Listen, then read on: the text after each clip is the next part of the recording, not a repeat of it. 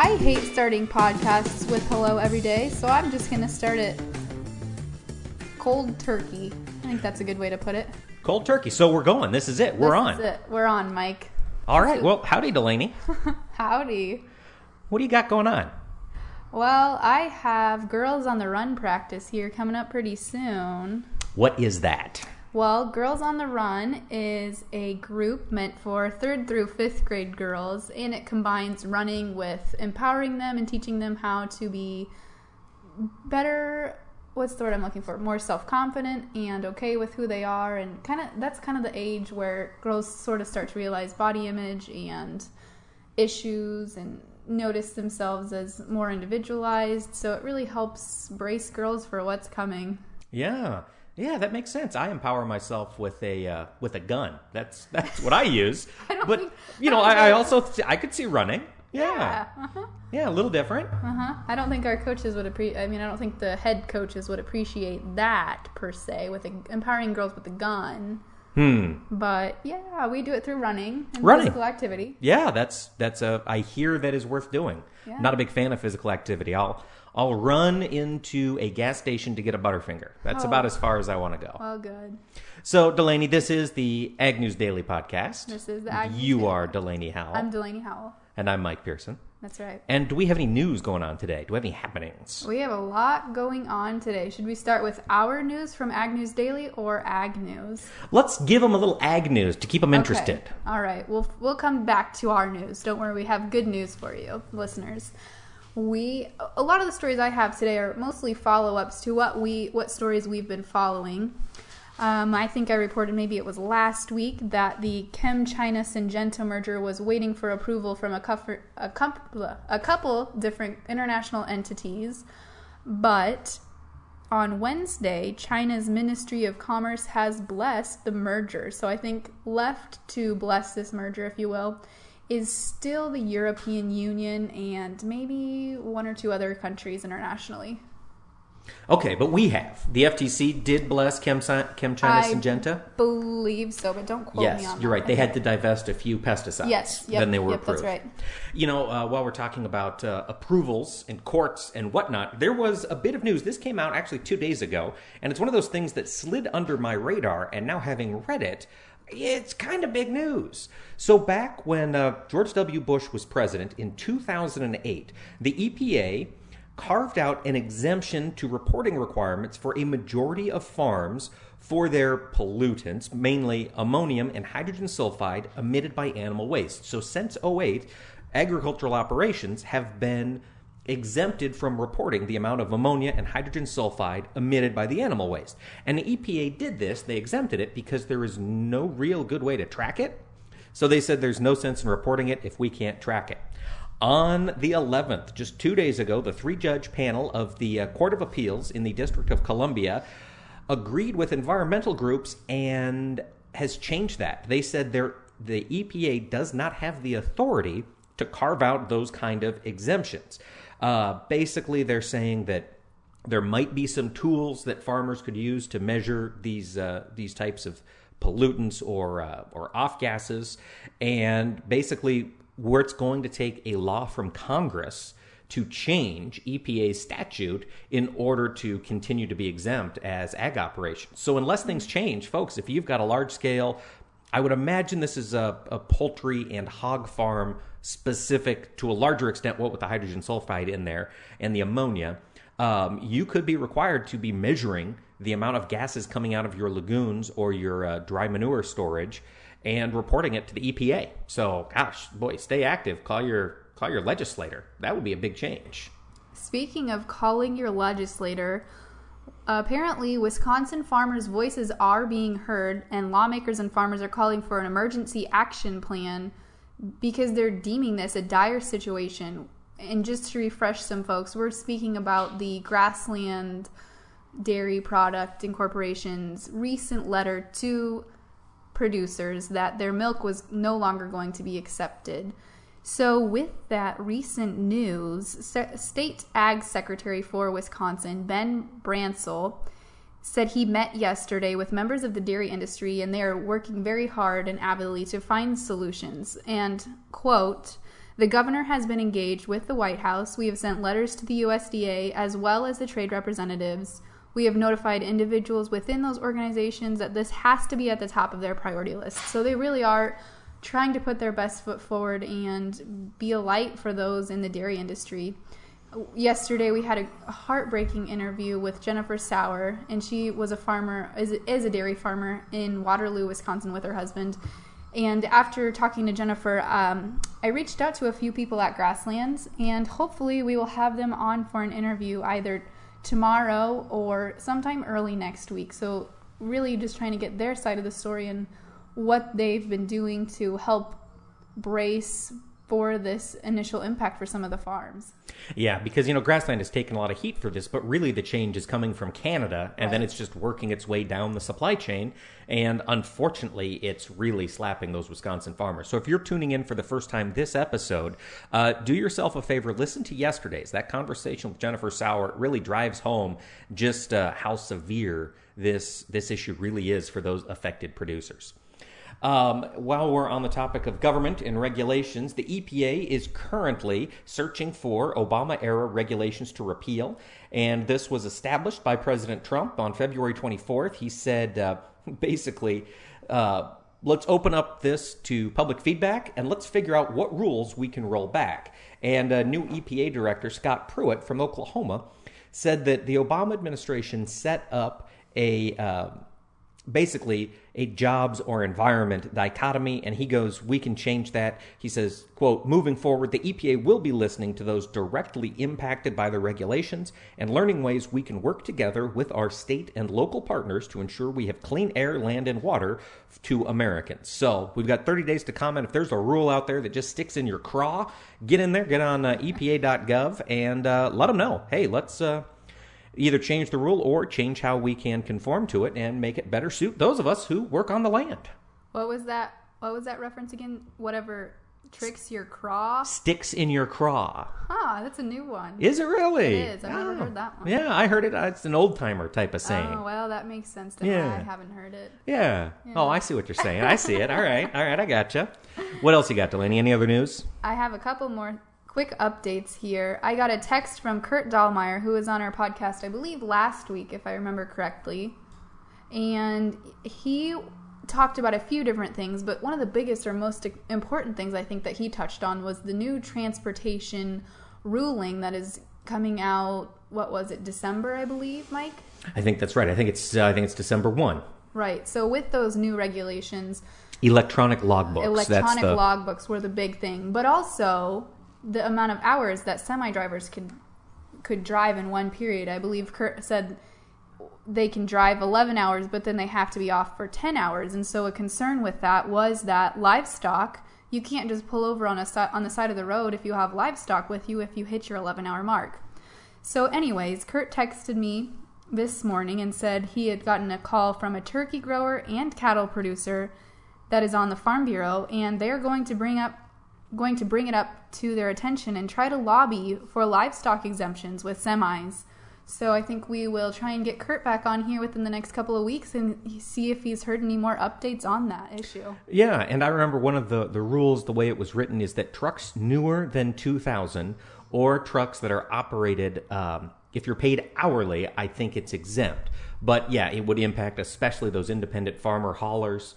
I kind of wonder if I just ought to start buying 1999 model Peterbilts and then flipping them that way, because they're exempt from the electronic logbooks. But big issue, big old pain. Delaney, do you have any other news? I have one more quick update here on the Brazilian meat scandal. Let's see, who reported this article?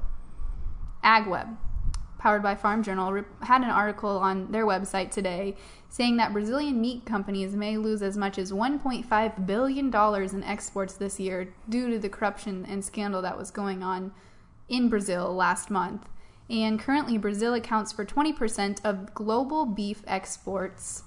So it'll be interesting to see how that rolls out. And additionally, JBS's shares have tumbled 13% since March 17th when the scandal broke. And, that's almost too bad for JBS, because by most of the accounts that I've heard of the news coming out of Brazil, their plants haven't been affected. I think it's all BRF and one of the other smaller producers. So, but but shareholders or stock owners are taking their anger out on Brazilian meat in general with JBS. And that's always the challenge when you're working with the stock market. Speaking of markets, Delaney, should we do the markets before we talk to Darren Newsom, our interview for the day? Let's plan on that. Let's do that. All right. Let's take a look here at the corn market. We've got some green on the screen again today. May corn closed up 2 cents at 3.71 even. December corn also closed up 2 cents at 3.94.5. May beans up 7 3/4 cents, north of 9.50. They closed the day at 9.55.5. Novi beans up 6 1/4, closed at 9.61 3/4. On the wheat side, May wheat down 3.5 cents at 4.29 3/4. December wheat down 3.5 cents as well, finished the day at 3.76 3/4. Looking over at the livestock market, live cattle trade, April contract up big, up $1.17.5, closed the day at 125.37.5. June live cattle up 35 cents, finished at 114.70. In feeder cattle, April feeders up 30 cents, finished at 137.80. May feeders up 57.5, closed the day at 138.40. Lean hogs, hey, finally a bit of green in the lean hog screen.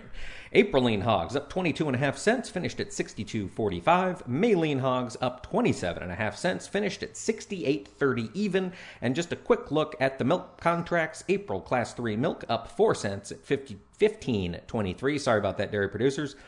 May milk up, down. We're in the red. 29 cents in the May contract, closed the day at 15.20. Delaney, should we get some deeper insight on these markets from Darren Newsom? Well, Mike, I'm going to run to practice, but I will join you after you're done interviewing Darren to cut outro with you.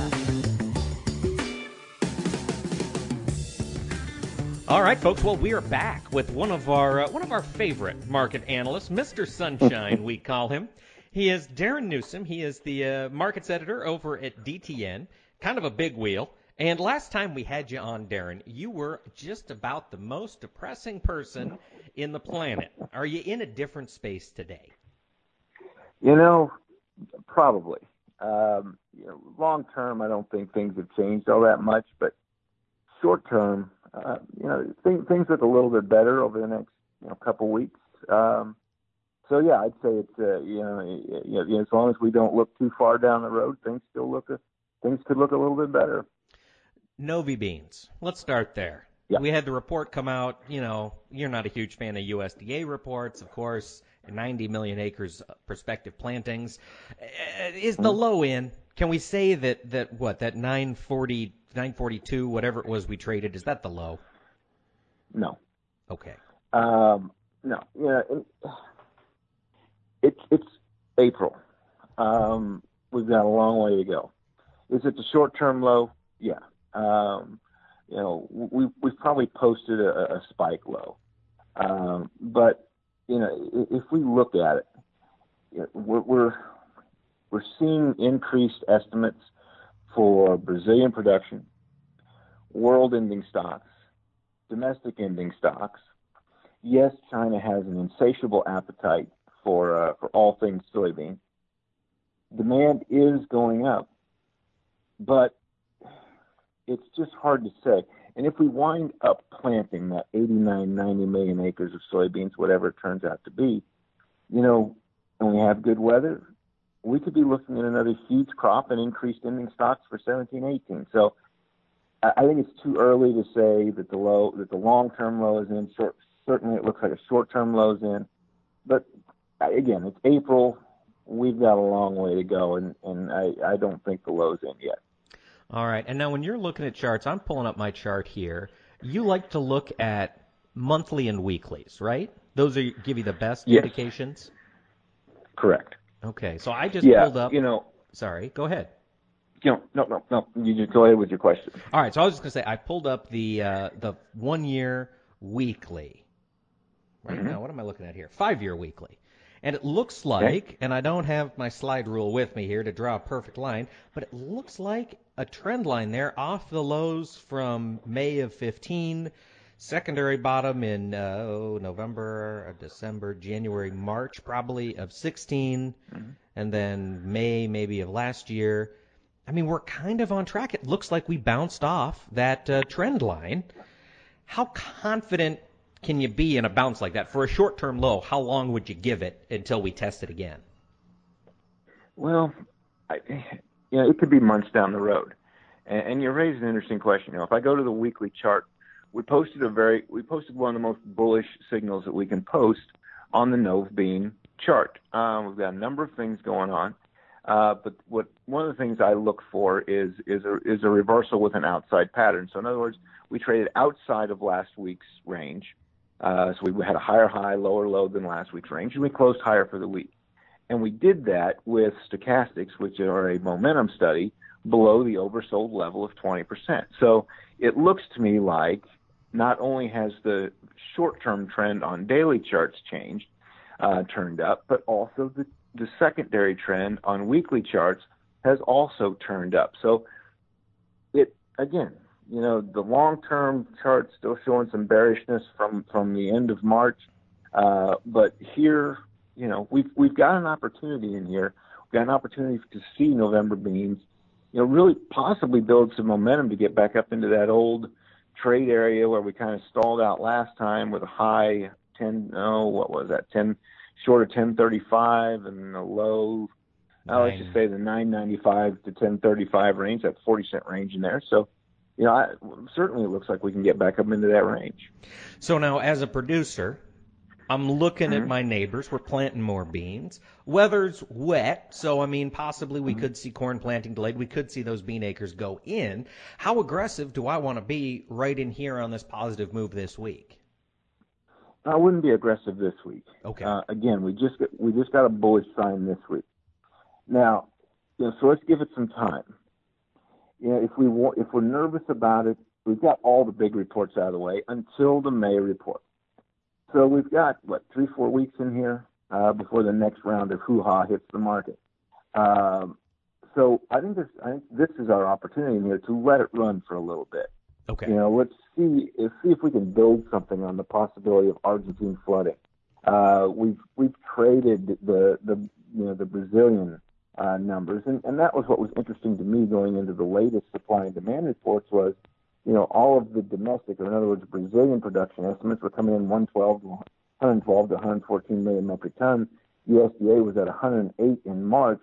So what happens? The average estimate came in at 110. What happens if we came in at 111? Is it bullish or bearish? It's above the average, but well below what's being traded in the market. That's exactly where it came in at 111. Markets reacted by rallying this week. So, I think we're in position here to see the market move for a few weeks. So I'd probably sit back. Let's see how far it wants to run. All right.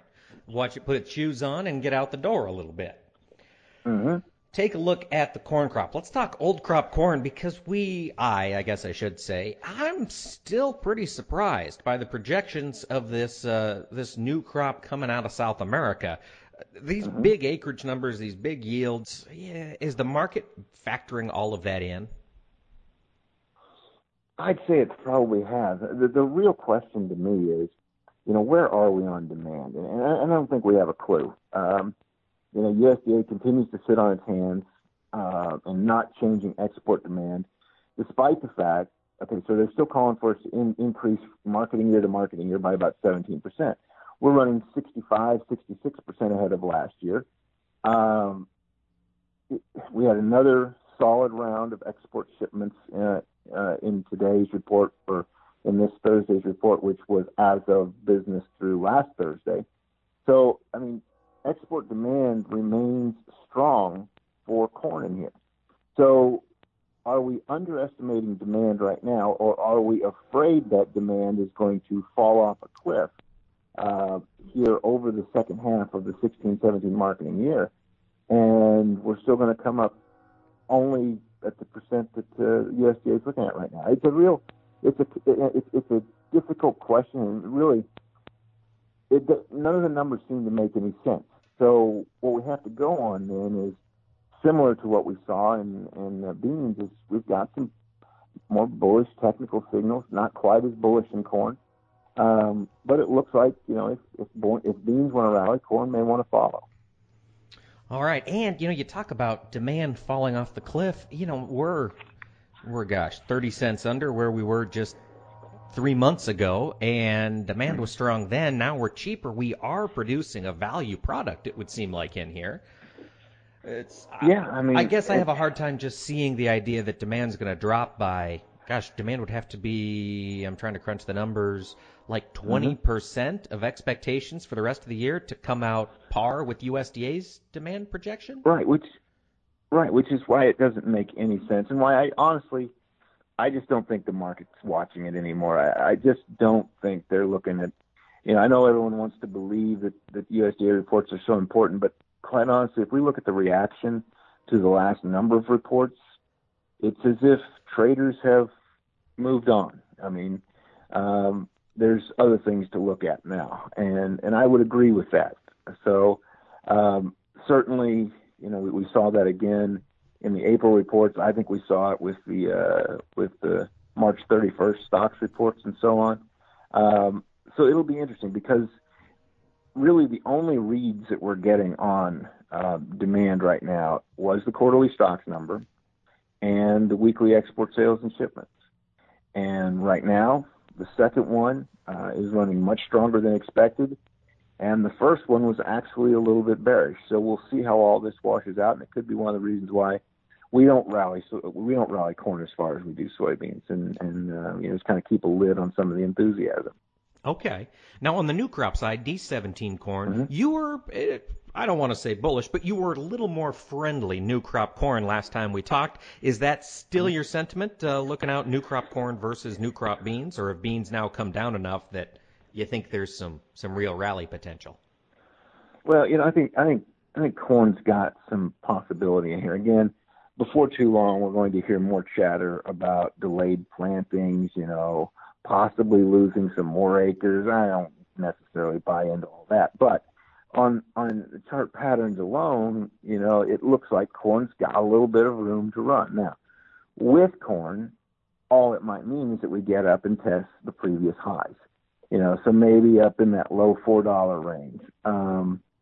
It's going to take something dramatic to push beyond that, but the last 2 summers, we've seen periods of, say 5 to 10 days of where it got kind of hot and we were able to rally the market once in June, once in July, get it up into that 420, 425, 450 range. It's an outside chance. I mean, there's no reason to believe that we can't see a spike route. But it just won't last very long. We're still dealing with a lot of corn, huge stocks of corn, and a demand that seems to be in question at this point. So with new crop, I'm going to let it run. I don't hold quite as much. I'm going to hold a little bit tighter rein than I do in the soybean markets, I think. But I do think it could go up a little bit. We'll take advantage of that and set ourselves up to see, if we do actually plant at more than, what was it? I don't even remember. 89? 90 was projected, 90.3 exactly. Or something. Yeah, 90 million acres. If we plant a little more than that, probably around 91, 92 if weather cooperates. But we'll just have to see how it plays out. So I don't think there's quite as much room to run in these corn as there is no beans. But I do think it has a little bit of upside here. All right. Now, I can't let Darren Newsom off the phone without picking your brains about your favorite commodity, the wheat market. Darren, we saw corn and beans up today. Wheat moved to the downside. Is that just spread trading? No, I don't think so. I think, wheat just has this terrible oversupply problem, not only in the U.S., but worldwide. There's headlines out today that Europe's stocks are going to go down over the next decade. Well, so what?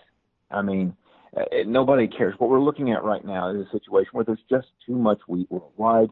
My column for this week on DTM, or on the market, Newsom on the market column for this week, actually talks about the last number of years we've seen reduction in U.S. plantings, a very sharp drop off in U.S. acres towards wheat, yet ending stocks keep going up.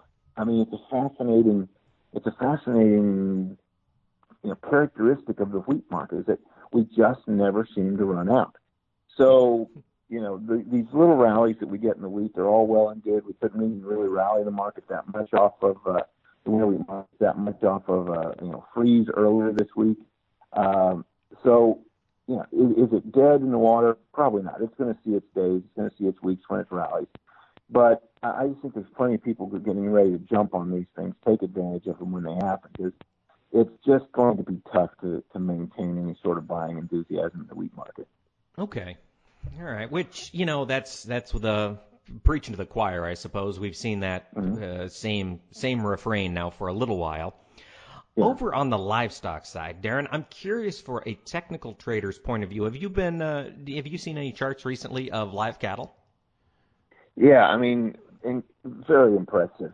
I mean, Yeah. I What are we mean, doing now so technically? We're talking a lot about the demand. I mean, Packers bidding up again today. Are we still sticking with a technical pattern, or is this one where just cash is just driving this market? that's the good thing.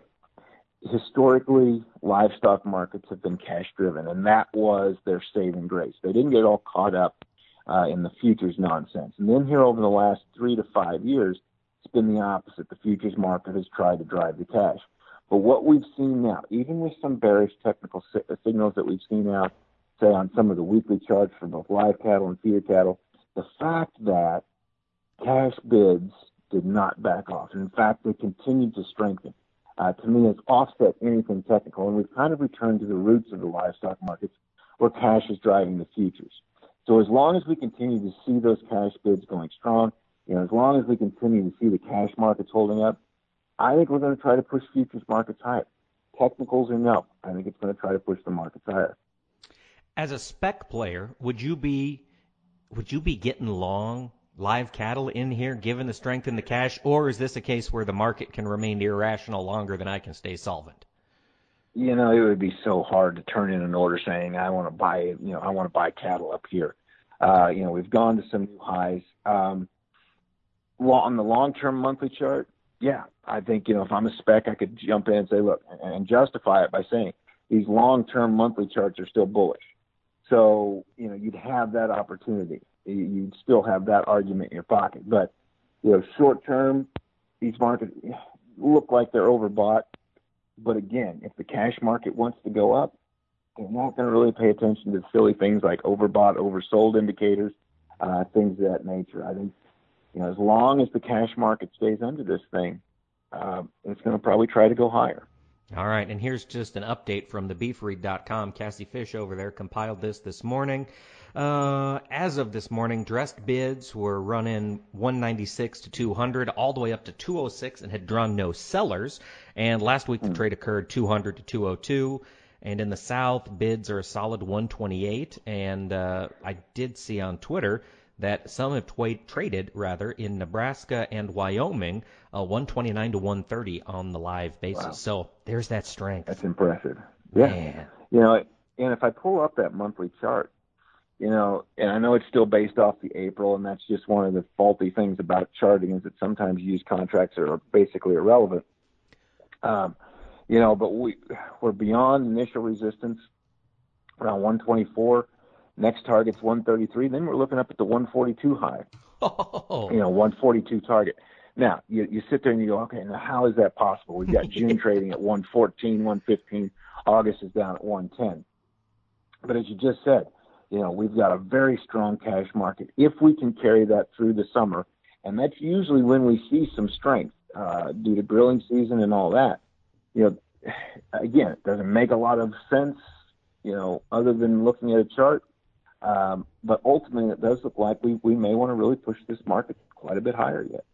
All right, Darren, before we let you go, any thoughts that producers need to have in their heads as we come back from Easter and get ready to put some corn or beans in the ground? We're just heading. One thing that we've seen is volatility has been pretty low, over the course of the winter, and here even in early spring, and that's perfectly normal. But once we turn that corner, and once we really get planting season going, volatility starts to crank up. It means markets can move faster, further in a shorter period of time. Let it work with your option strategies. If you've got some calls bought back against previously sold stuff, those things are going to start to appreciate more now due to increased volatility. If you've got some hedges on, you might be getting calls from your bankers and your brokers more often, for margin calls, again, because of market moves and volatility. So, just be aware that we're heading into a much more volatile time over the spring and summer. It's just perfectly normal, but it's just the way it goes. And, certainly going to be far more interesting. There's going to be more news. Everyone's going to be watching the weather more often and this sort of thing. But this is getting to be that time of year. It's quiet days are just about over. That's right. The grass is getting green. Things are starting to grow. Yep. We're starting to heat up throughout the markets. That's right. All right, Darren. Well, hey, we'll let you get back to work. Thanks so much for taking the time to talk to us. I always appreciate you calling, Mike. Hey, all right. You take care, buddy. All right. Talk to you later. Well, Mike, it sounds like you had a pretty good interview there with Darren. Is now a good time to share the big news from Ag News Daily? I think it would be a great time, Delaney. What do you have up your sleeve? Well, I actually have a few things. First of all, we finally made an Ag News Daily Facebook page. So for those of you that do not Twitter, we are now on Facebook as well. Find us at Ag News Daily on Facebook. That's right. And we're not just on Facebook. We also have a home making progress on the World Wide Web, do we not? That's right. We had an exciting web development meeting today, and I don't know that they gave us an exact deadline for when all of this should be done, but I think pretty soon by the sounds of it. By the sounds of it. Now, Delaney, putting together a website and talking on a podcast every day isn't very cheap, is it? It's not. We're always looking for help, aren't we? We are. So far, we don't have any income from the podcast. And it's pretty much become a full-time job, I have to admit. Yeah, it's a lot more work than I thought. Yes, but fun work. I enjoy doing it. Don't get me wrong. Yeah, it's work we're passionate about, but we know a lot of you are passionate as well. If this is something you would like to help bring to fruition, reach out to us. You can find us at Mike and or Delaney at Ag News Daily, just our first names followed by at Ag News Daily. And if your company, if you're an individual and you want to get your name on here, give us a shout. Let's see what we can work out. We'll be very happy to hear from you. Yes, we will. And also, you can reach us info at Ag News Daily if you don't know how to spell either one of our names or get it kicked back. Please, we want to hear from you. We don't just want your money. We want your feedback, your comment, your ideas. We are here so we can better serve you. But also your money. And with that, Delaney, so we hope everybody stays tuned so we can have that conversation with Grasslands, get their perspective on what's going on in Wisconsin. And other than that, I suppose, stay tuned tomorrow. Let's let the people go.